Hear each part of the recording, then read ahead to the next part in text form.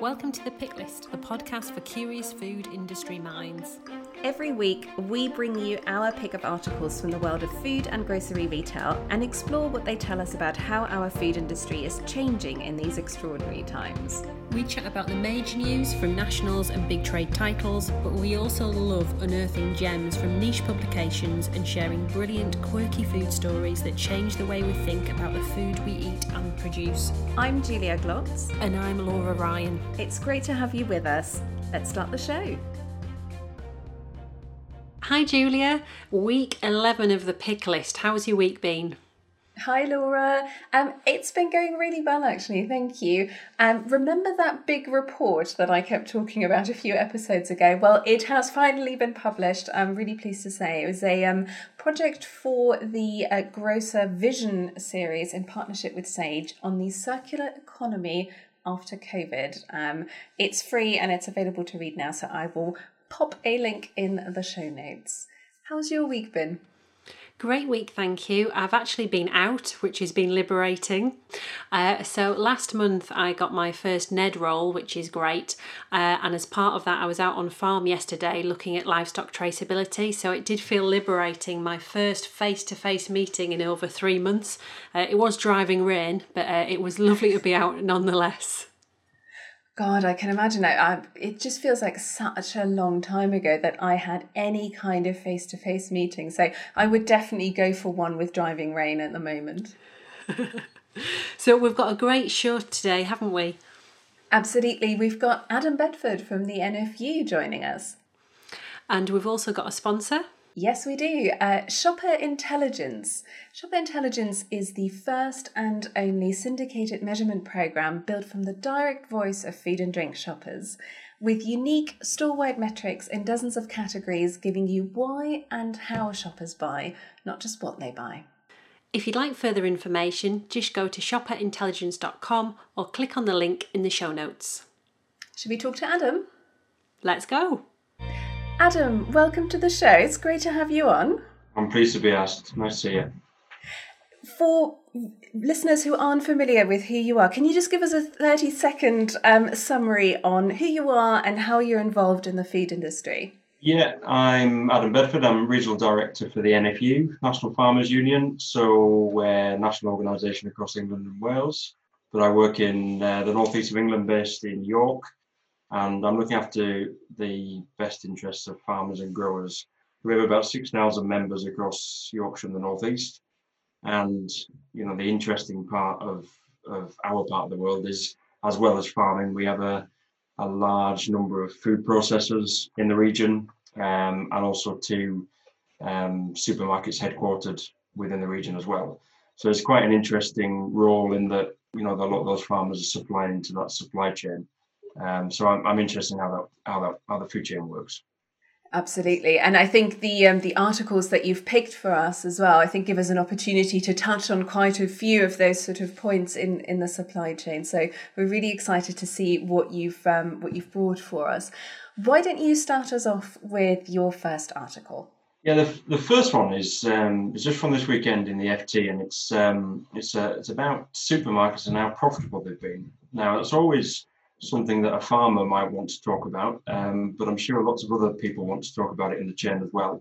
And the headline is, Supermarkets expect flat profits despite a rising sales. And one of the things that I found really interesting about this, I was trying to, you know, working with farmers and thinking about the role of farmers in the supply chain. But I suppose the big story really, and some might say this is, you know, you would say that, wouldn't you, because this is what you do for a job. But for me, you know, such a huge story, aside from the health aspects of coronavirus, of course, has actually been the effect on the food chain.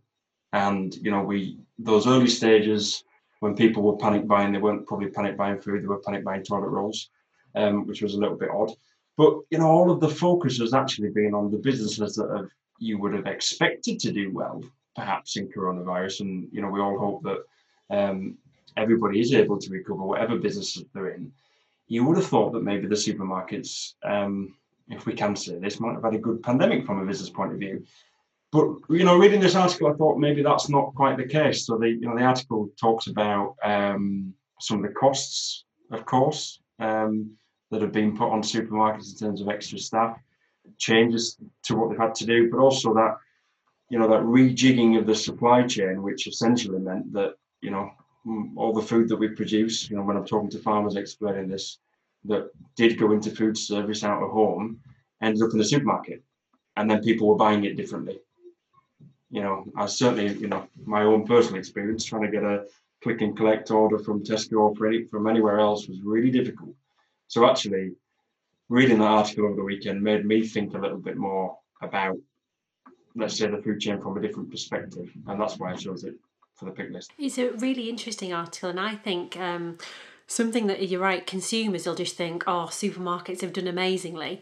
But when you think about the categories that have done well, they're those categories that are running on wafer thin margins, aren't they? And I don't know, let's use meat as an example because it's the one I know best. The margins on that category are so small. And I know we hear a lot about, well, if someone's buying a meat product, they're probably spending more in store and it has a halo effect on others, which may well be the case.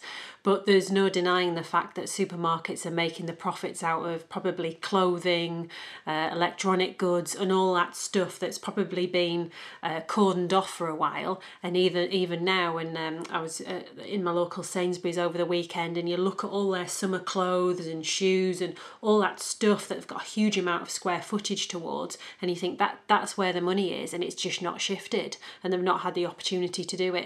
And it's a great pick because the article also talks about, as you've alluded to there, the amount of more staff that's been needed. And I guess, we've spoken on previous shows about how Dave Lewis has said, Tesco made more changes in the COVID period than they have in the last 10 years, and the others will be exactly the same. So they've just thrown cash at it and just said, let's make it happen. We need to feed the nation, and they've done an amazing job in making that happen, but boy, has it cost them. And the other bit that I really liked in the article was the fact that online, as you've alluded to there, has been very tough to get a delivery slot. A bit easier now, but in those first couple of months, very tricky. And again, the margins there, that £2 to £5 cost of delivery does not cover the fact you've probably got someone physically picking the product in a live store, maybe not even a dark store, and then the delivery cost alone. So it's all that hidden stuff that we never think about, and then that pushes back down the supply chain, doesn't it?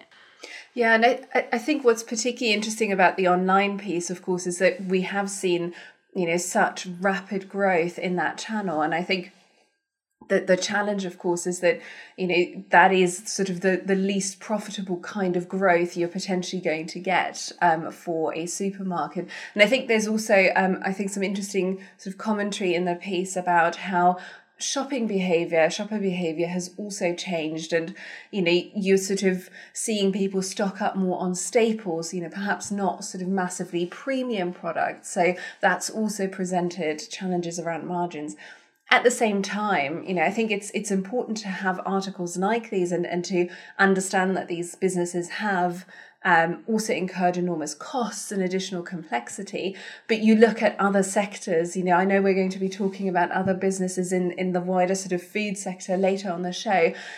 In comparison, the supermarkets are still in a pretty good spot because they do have a business model that's still working. And arguably, they have never been more important to shoppers' lives and to shoppers' habits as they are at the moment. I thought it was interesting around, even though the headline was saying, this hasn't been easy profit-wise for the big supermarkets, the very small part of it was actually that those with a more local presence have actually done quite well. And then you think, underneath that, you wouldn't regard them as a supermarket, maybe more convenience stores. That they're doing quite well because people were shopping closer to home. And that made me think a little bit because, in sort of more focus on my sector, if you like, in farming and then linked to farm shops, local butcher shops and things like that, I've definitely seen a spike. And probably if it was possible, because we're still in lockdown, of course, if it was possible to be in a room full of farmers, we may well be having a discussion around, does that changing buying habits last longer term? And I think, if the FT were to write an article in 6 months' time, when things are hopefully back to normal, what does it mean for some of those smaller stores? Have people continue to do that to support a large retailer in a smaller store, as well as going to the local farm shop or going elsewhere? Or actually, do they go back to their normal buying habits. And I think the challenge will be for supermarkets is that actually nobody knows, because we didn't know what consumers were going to do when all of this happened in the first place. And as you said, Laura, they've just had to chuck some money at this to make it happen, because you can't not do this. I think it's difficult. What's your first pick, Julia? So my first pick this week is from TechCrunch, and it's an article titled Organise, a Platform for Worker Rights, raises £570,000 in seed funding led by Ava Ventures. Now, on the face of it, this story has absolutely nothing to do with food. It's a funding story about a tech startup. But while this startup isn't specifically geared towards grocery or food and drink, I could see it having quite a big impact on those industries. So what is Organise? Organise is a UK-based startup that's created a platform that helps workers connect and campaign together for better rights. The platform essentially works like a social network on some level, and it provides users with a range of digital tools so that anyone working for any company could start a campaign to improve their working conditions. The way they're pitching this essentially is the power of collective action, traditionally what you would expect from a trade union, combined with the reach and insight of modern digital campaigns. So, for example, if you join a new company, the idea is that you enter that information on Organise, and the platform then connects you with other people who are working at that same company who you wouldn't, necessarily be meeting yourself. So it's very much like a social network. And if there are issues in the workplace, it's easy for employees in different departments across different sites to connect, exchange experiences, and start campaigning. And of course, it also opens up the possibility of sector-wide campaigns where people from different companies join forces to campaign together on key workers' rights issues. I think this is a really intriguing idea. The company isn't new, it's been going since 2017, but this feels like a really relevant idea right now as we're coming out of lockdown. More people are returning to work, and there's a lot of debate about what safe working conditions look like right now. I mean, there was an investigation on the BuzzFeed US website just over the weekend about workers' rights and pressure on workers in US food companies to return to work after COVID. So a platform like this could really hit a nerve. And in fact, the number of users, the article says, on the Organise platform have grown from 90,000 to 400,000 in the last 3 months alone, which they're attributing to rising concern about working conditions during COVID. So the founders of the company themselves also have rather interesting backgrounds, partly in political campaigning, which you would expect, but also in running Amazon Anonymous. And since launching Organise, the article says they've enabled workers to mount successful campaigns at companies including McDonald's, Ted Baker, Amazon, Uber, and Deliveroo. So I think it's really interesting that this platform is getting that funding boost at this moment in time. And I think it really speaks to greater interest in worker rights, greater focus on what working conditions are like, including in industries such as grocery and food and drink. And I could see a platform like that actually add a lot of momentum to some of the campaigns and some of the debates we're already starting to see around that. Adam, as a union man yourself, what do you make of this platform or this idea? As a union man myself, I like that. A few things before I'm not gonna skip that bit of a question, but to make the link with what I do for my role. But a couple of things before I do make a comment that it made me think about. One was around, the world is actually changing. The world is changing right now, even though we all find ourselves in a very strange position in the world due to coronavirus. Actually, the world is changing. The world of work is changing, probably, linked to, other news that we might well discuss as well. And maybe as a result, there are new ways that people who work, whether that's in a large organisation or not, can actually band together. And I agree with you, Julie. I think it's a good thing to choose, because that idea of a peer-to-peer platform, if that doesn't exist in the world of work, I think has a lot of value. And I suppose I would be interested to see, as well as making meaningful change, if there are some campaigns, how will businesses in the future actually listen to the people on the ground who are doing these things? Because as much as the world of work is changing, there are going to be a lot of things where the work that people are doing, let's say in delivery, you mentioned, I can't really necessarily see big changes in how we will still need people to deliver things, even though we've got technology coming. And what does that mean? Because a lot of these jobs, actually, taking companies out of it, are not necessarily that secure, actually. And people are thinking about how secure their jobs are, just as we're going into an economic climate which may well be tricky. And to sort of answer the union question, the NFU I work for is, I would more describe it as a trade association for business rather than a union in what you might think is a conventional sense of the word linked to something like this. But what it did make me think is that actually the world of representation is changing as well. And what people who look to representative bodies want those representative bodies to do. So I see something like this as clearly a challenge for organisations that might represent those types of people, but also perhaps, as it says in the article, that this might not be something that takes over the work of a union in the workplace. But actually, maybe it brings some of those issues more to the fore, because it might well be that something like this that's come up is there because some companies might not want their people to be part of a union, which is a question to maybe leave hanging.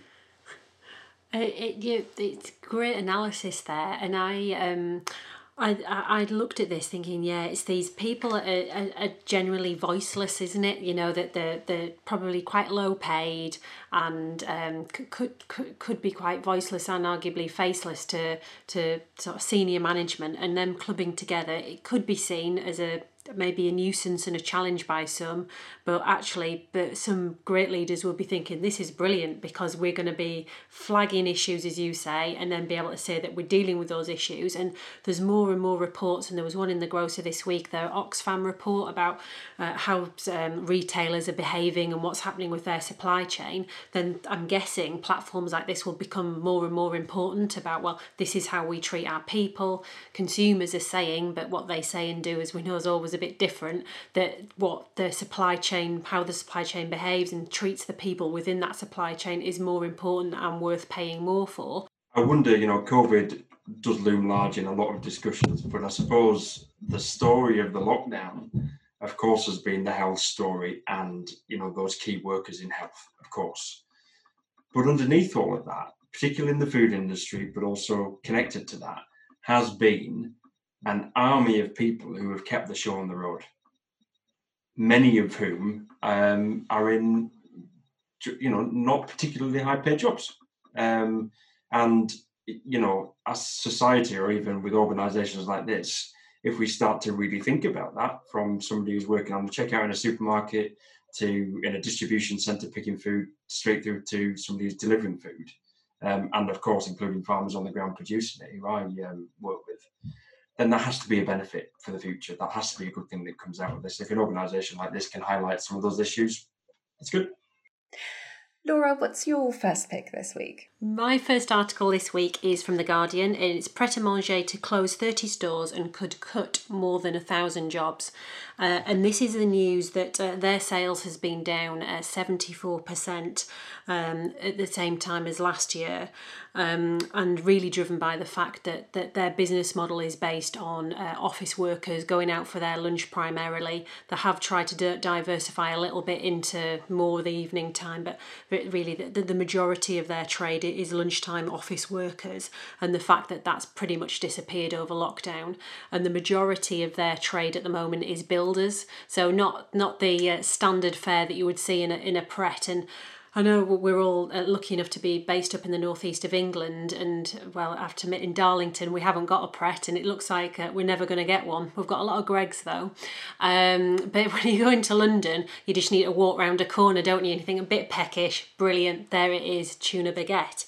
But that's potentially going to be no more, as they're cutting stores, and also their model, as we know, is a lot of production in their stores as well. They make their sandwiches, and a lot of their other bakery products are downstairs in store, and we know there's been a lot of press over the last couple of years about labelling and in-store production.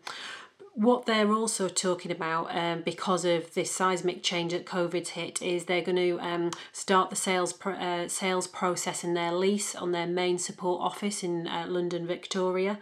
And their CEO, Pano Christou, who has actually been with the business for 20 years, which is great. I'm always a big fan of someone that's come from the bottom up and understands the business inside out. And he's really candid, actually, and said it's a sad day for the whole Pret family, devastated that we'll be losing so many employees, but we must make changes to adapt to the new retail environment. Our goal is now to bring Pret to more people through different channels in new ways, enabling us growth once more in the medium term. And it's no surprise when you think through different channels, where you feel like we need to bloody mention them every week, is Deliveroo. And the fact that Deliveroo, unsurprisingly, being explored by Pret. Amazon, they're working with them too. Just Eat and Uber Eats, and they've launched click and collect trials in 5 London stores. In addition, sales of these channels have grown 480% year on year, which now represents a total of 8% UK sales. So still realistically a small base, but can these other channels of sandwiches and different products be delivered in a different way? And this article was followed up, and it's unsurprisingly had a splash across various titles, but there was a more in-depth piece in the Sunday Times over the weekend, and that gave some numbers which, you know, helped crystallise it. In terms of every week they sell 200,000 lattes, and that's dropped down to 75,000, which, you know, gives us some scale. And they're given a couple of examples of offices, and, you know, we think, oh, well, we're all working from home at the minute, but we're going to start being out and about a bit more. Google and investment giant Aberdeen Standard Life, and we've heard it from the same from Twitter as well about working from home, have told staff that they can expect to work from their studies, bedrooms and dining rooms at least till January, and transport from London is down 25% capacity. So they're bedrock, their trade, they're walking around the corner, just come out of a meeting, really hungry, gonna grab a coffee, gonna grab a baguette, all of that's gone. And they're looking to restructure. And then the final bit that I thought was fascinating from the Sunday Times article, and it's something I always notice about how diverse their employee base is, and it says 100 different nationalities are represented working from Pret, and you really see that, and the fact that it's diverse, engaging and friendly, and the whole free coffee model if you to perk people's day up, and that tone of voice that they have is quite different than anything else that's on the high street. So Adam, what do you think about Pret, and, you know, is it going to be a loss for us, or is it just one of those things, you know, everyone's got to sharpen their business model and this is just one of them? I think you know, you might give me a lot of other examples, you know, from previous weeks that I've missed out. But one of the things that struck me on this was that it felt like a very common name that you think, oh, I haven't expected that to happen. You know, we've seen it in the high street. It's going to change, isn't it? And, you know, we've seen announcements that would have been, you know, headline news if there hadn't been other things to talk about. You know, big clothing retailers. Oh, did you know that this company's gone bust? That's a shame, isn't it? We've got to move on to something else. And I hadn't necessarily thought that much about, you know, what about the big sort of brand names, if you like, in the high street and food? So it shocked me a little bit, but then it got me thinking about, again, the world of work, you know, the beginning of lockdown, people saying, oh, people are working from home, you know, the big, you know, banks, investment companies, whoever, who have, you know, big offices in London, that's all going to change. And it feels a little bit like that we're now seeing the joining of the dots to the change in the world of work actually has a big impact elsewhere. We're not just talking about, you know, whoever, you know, people who are working in renting out offices. Actually, this is really big.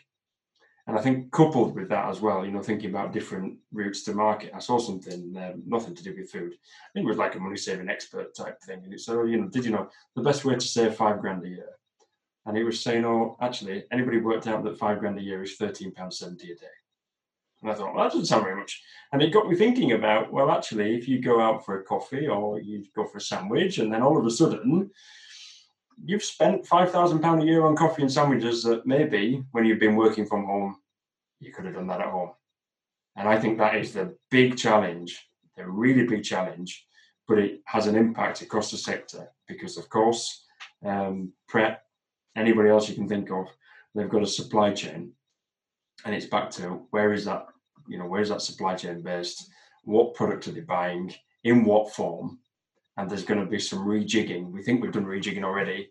There'll be even more rejigging when we get to actually opening things up, because it might be that needs to look differently if it's being delivered by delivery rather than from shop. I think it's endlessly interesting. I think it feels like just the start of it. Yeah, and I think what's so challenging about what's happening with Pret is, precisely as Adam, as you were saying, is we are seeing such a dramatic change in how we work. And that's not just going to disappear once all the lockdown restrictions disappear, because I think that, it's forced a lot of us to completely reassess what we want our working life to look like. And there'll be far greater levels of working from home than before. And as you say, it's that sudden awareness where you think, well, how much have I been spending on, buying my sandwich every day, and how much could I potentially be saving? So I think, sometimes you read these articles and you think, hang on, this is still Pret. It's still a really strong brand. We're not writing an obituary here. This is a company that's clearly having to make some tough cuts and some tough decisions. But I think there's still a lot of, great brand equity, and I think a lot of consumer goodwill towards the brand as well. And they're an innovative business. So I have every confidence that this is something that they can respond to. But what that looks like when your core customer base just isn't working in an office quite as much as before, I mean, that is hugely, hugely challenging. And I think some of the figures that you cited from those two articles, Laura, I think just tell that story. Adam, what's your next article? This is from also from this weekend in The Economist, and the headline on it is it's in the Asia section, so it's about Singapore, feeding Singapore, the rise of the rooftop farmer, and the sort of line under the headline is government subsidies make excellent fertilizer. So I always I sort of get excited when I read anything about agriculture, but I thought this was very interesting. The first thing that it made me think about was primarily wasn't about food, actually. It was actually about politics, because some of the politics is around, whatever your political view is, in this brave new world of trading around the world, look how Singapore operates, some people might say. So that made me think straight away, do I know anything about Singapore? Not really. Have I ever been there? No. But what I do know is it's a sort of fairly techy place, and look at this, they import 90% of their food, their fresh food. And what the article is about is actually the government putting money into farming, but farming in a different way. Vertical farming. It says that the rise of the rooftop farmer, inviting urban farmers to apply to rent the roofs of 9 government-owned car parks. How do we start to grow our own food? And also, they put in the equivalent of $149 million to help farmers boost productivity and to spur research. And I read that and thought, that is unbelievably exciting, actually, because the reality is we do need to produce more fruit and vegetables, and more people need to eat fruit and vegetables. So it got me thinking about countries where that's difficult to do it and how are they doing it. So here's a good example.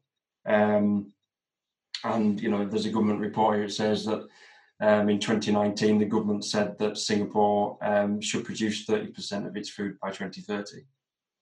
So they're really trying to ramp up production, but they don't have the land to do it. So how are they going to do it? And really, that is, the task for the world.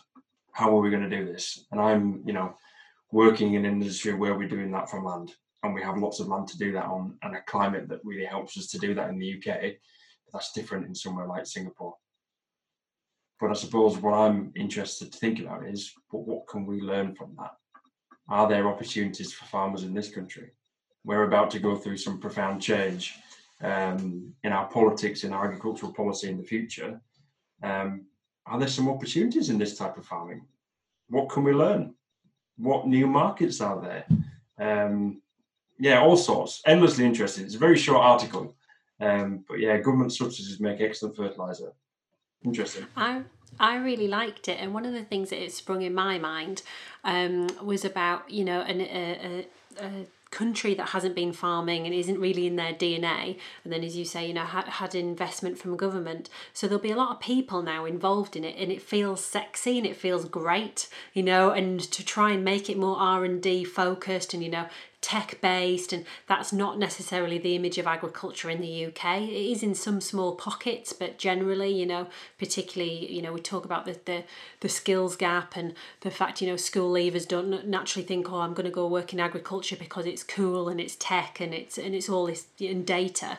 So that was one of the things that I thought, but we could further learn down the road from this, is how did they have the conversations with people to get involved, to say, do you know what, we're going to do this and it's going to be a great place to work, and it's going to give you all the skills that are transferable or you can bring in from another sector. I really like that, and rather than, agriculture can be quite insular sometimes here, so to try and be a little bit more broad, I think was another learning point. Absolutely. I think one of the things that I'd be really interested to watch from an example like that is just how cost of production compares to what they're currently importing. I mean, I think there were some quite encouraging bits and bobs towards the end where they talk about a particular grower who has, after some substantial investment in the relevant tech, is starting to get cost production down to a competitive level. Because I think that is one of the big challenges for these vertical systems at the moment. I think it'll be interesting to see if we can learn some lessons from a country like Singapore on how not only to deploy that kind of tech, but also to then scale it up and make it competitive. Julia, what's your second pick? So my second pick this week is from the New York Times, and it's called "British Workers Try Their Hand at an Unfamiliar Job: Berry Picking." So it builds on quite nicely actually about Adam's article that we've just discussed around self-sufficiency and government suddenly being forced to think about not only where the food is coming from, but also who is harvesting it or picking it. I always like reading overseas perspectives on UK sort of food and farming issues as well, because you always get a slightly different angle on things, a slightly different take on things. So the way the New York Times is approaching this is, it's a familiar story to us, of course. The lack of seasonal workers is a well-documented problem, had lots of coverage over here, lots of campaigning from the likes of the NFU as well. The story here that they are telling in this article is of Brits who lost their jobs or were furloughed during the pandemic and took on fruit picking jobs. For example, on a strawberry farm in Surrey. And it basically tells their experience, what that's been like. Crucially, also what their employer's experience was like, which is a point we'll come to a little bit later. But overall, I thought this was actually painting a almost surprisingly positive picture. So the British workers they spoke to for this article certainly weren't sugarcoating things. I mean, they talk quite frankly about how the work is tough, how they thought the pay wasn't amazing, and how it wasn't necessarily the sort of job they might want to have forever. But they also talked about how they really appreciated it for what it gave them in the wake of coronavirus when they found themselves out of work, which in most cases was, something to do, an income of some description, but also in some cases an opportunity to reconnect with food production, reconnect with nature, and use your hands to do something tangible. One of the workers, Beth Blees, who's normally a personal trainer, came out of this experience saying she's now thinking of owning a farm and use fruit picking to help people with mental health problems, for example. Another worker is quoted as saying, "It's the hardest I've ever worked for the littlest money I've ever made, but it's the happiest I've ever been. It's bizarre." So I think it's really interesting to hear these sorts of first-hand accounts and understand not just what these jobs have brought to people in terms of financial benefits, but also in terms of the sort of well-being benefits and mental health benefits. Of course, there are also challenges, as we know, the biggest of which is that not enough Brits are able to try their hand at fruit picking to meaningfully compensate for the seasonal labour that we've lost and are at risk of losing. Having said that, the growers in this interview, the employers, also echo what we've heard throughout this debate, which is Brits are not experienced at doing this kind of work.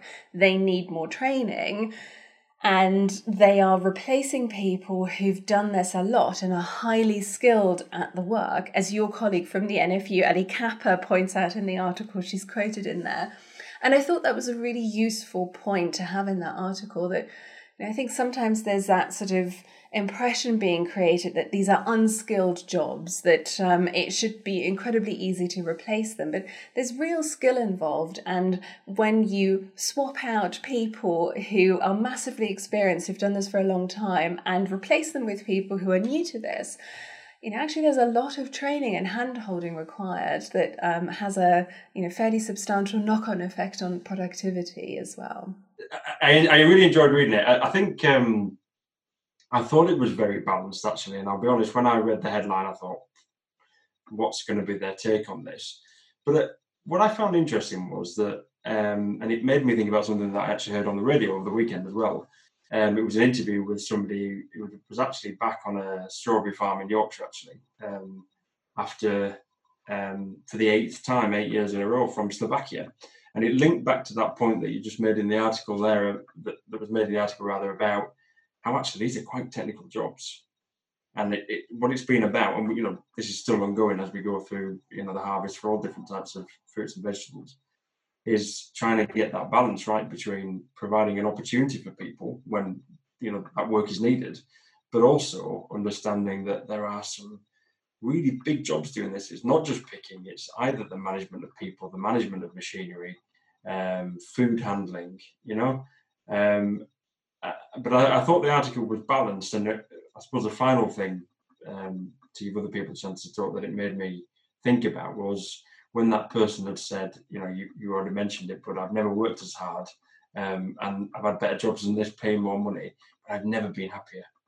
And I think there's some real opportunities for us in agriculture in the future to attract people into our industry. And I think a lot of people have connected with where their food's coming from, the land, and people will have had some very positive experiences of actually working on a farm. Who knows? There's plenty of opportunity in agriculture, and it may well lead to some people wanting to do that longer term. Generally, this is a massive opportunity, as you say, to reconnect people with food. I think the panic and value food more, the panic of, gosh, are we going to be able to feed our family and get food in the early days of lockdown, and now more so in this article talking about the mental health benefits of being outside, nature, all of that great stuff. And I like the article that it wasn't rose tinted spectacles, was it, in terms of it's lovely and enjoyable and darling buds of May playing in the background and picking a few strawberries. It's really hard graft, but yeah, it has a lot of wider benefits than just the money alone. Laura, what's your second pick this week? So my second pick is from Forbes, and it's The Future of Grocery Stores, and this is by Blake Morgan, who's a consumer experience futurist, and she's given her view on what she thinks the future bodes for food grocery. And I really picked this because there's a couple of elements in here that are a little bit different from the Wall Street Journal article that we had last week, so I was keen to pull those out. So she talks about the future of shopping will focus more on experience and creative, seamless experiences. This doesn't necessarily mean robotic, cashless checkout process, but an experience customers will want to have. And one of the things I think of this straight away about, experience and the whole importance of this, and maybe, for department stores and the likes of John Lewis, I know they're working hard to try and create online experiences for various categories, but in grocery already we're seeing about about price. And, you know, we've seen Tesco being quite bullish about everyday low pricing and price matching Aldi, and we're seeing it on a daily basis what the big four and arguably six are up to. But her point of view is not necessarily all about price. It can be a lot more about experience, and she pulls three things out here. A little bit of a deeper dive on experience. She says that stores will need to offer more things, so that could be things like cooking classes, wine tasting and restaurants, and customers won't choose stores just because of the products, they'll choose them because of the offers of convenience and beneficial experiences. And when you read that about cooking classes, wine tasting and restaurants, you think Waitrose, and you think, well, you know, that's for a real niche section of society. But she's arguing actually more so that could be for more broad stream grocery. She also talks about experience isn't just about in store, it's also about delivery, and also including when stores are opening for online delivery and stocking products off site as well. And I guess this loops back to the conversation that we had with Richard a few episodes ago about curbside collection and making sure that that's available at the right times, and saying there's going to be more 30-minute delivery slots rather than an hour or a couple of hour slots. In terms of experience as well, she also pulls out about unsustainable packaging, and we know COVID has reset us a little bit in terms of plastic in particular, and single-use plastic, and how, you know, that's felt quite important to us to feel safe in the short term, but consumers will relook at this and feel quite different going forwards. The second thing she pulls out in the article is all about artificial intelligence and how important that will be for future business, and saying it's a cornerstone for the future of consumer experience, and brands need to leverage AI to become more efficient and personalised. And her example here is the convenience of using a chatbot or an app for information. And you read that and think, oh, you know, consumers aren't going to be wanting to use a chatbot. That's a bit of a pain.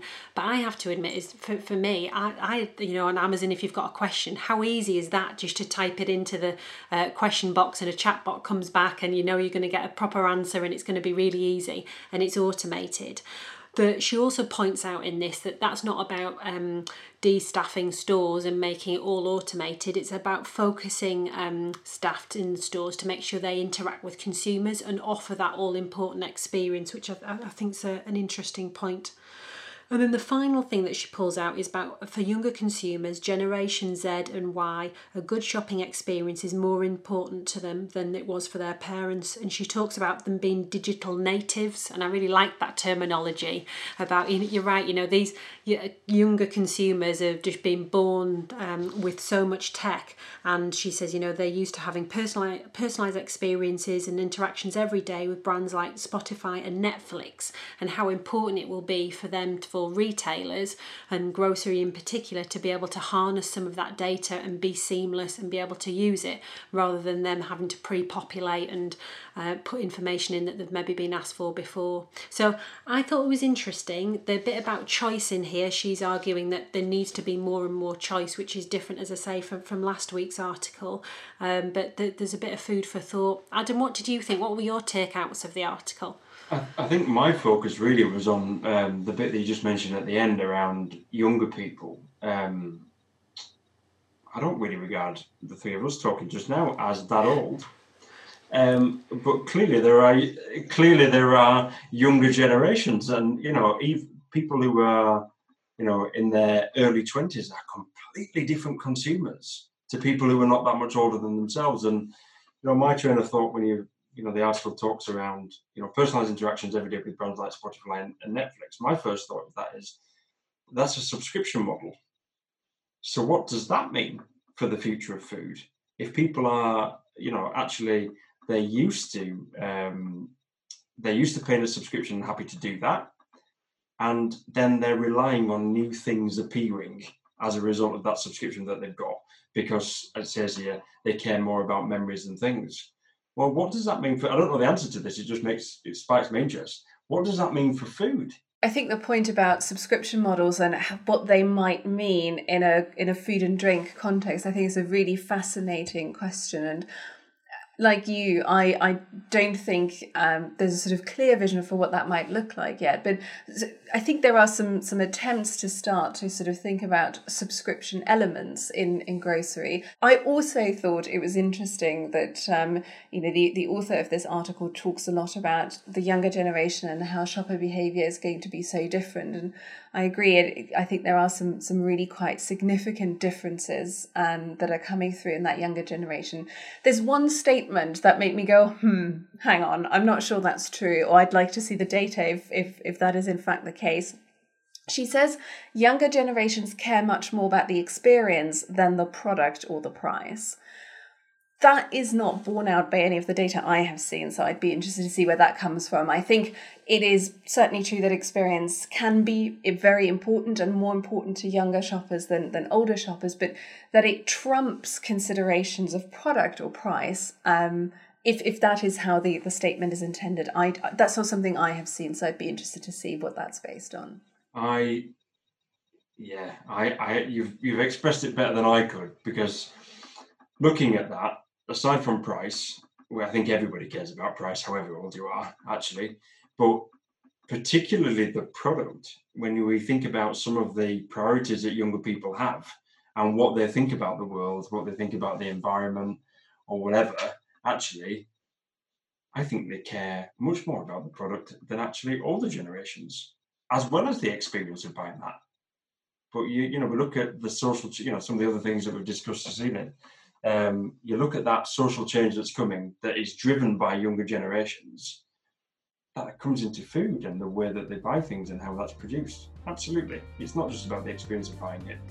Brilliant. Adam, it's been so great to have you on. Thank you so much for joining us, and thank you for bringing such interesting articles for us to discuss. I feel like there's so many themes that came out of that we'll no doubt be debating for many months and years to come. But yeah, real pleasure to have you on. Thank you very much. Thank you. That's all we have for you this week. Thank you so much for listening. You can find links to the articles we discussed in the show notes at thepicklist.co.uk. If you enjoyed our show, please subscribe, give it a rating and leave a review. It makes a massive difference to our podcast and helps us reach more people in the food industry who'd enjoy listening to The Pick List. Thanks again for listening. See you next time.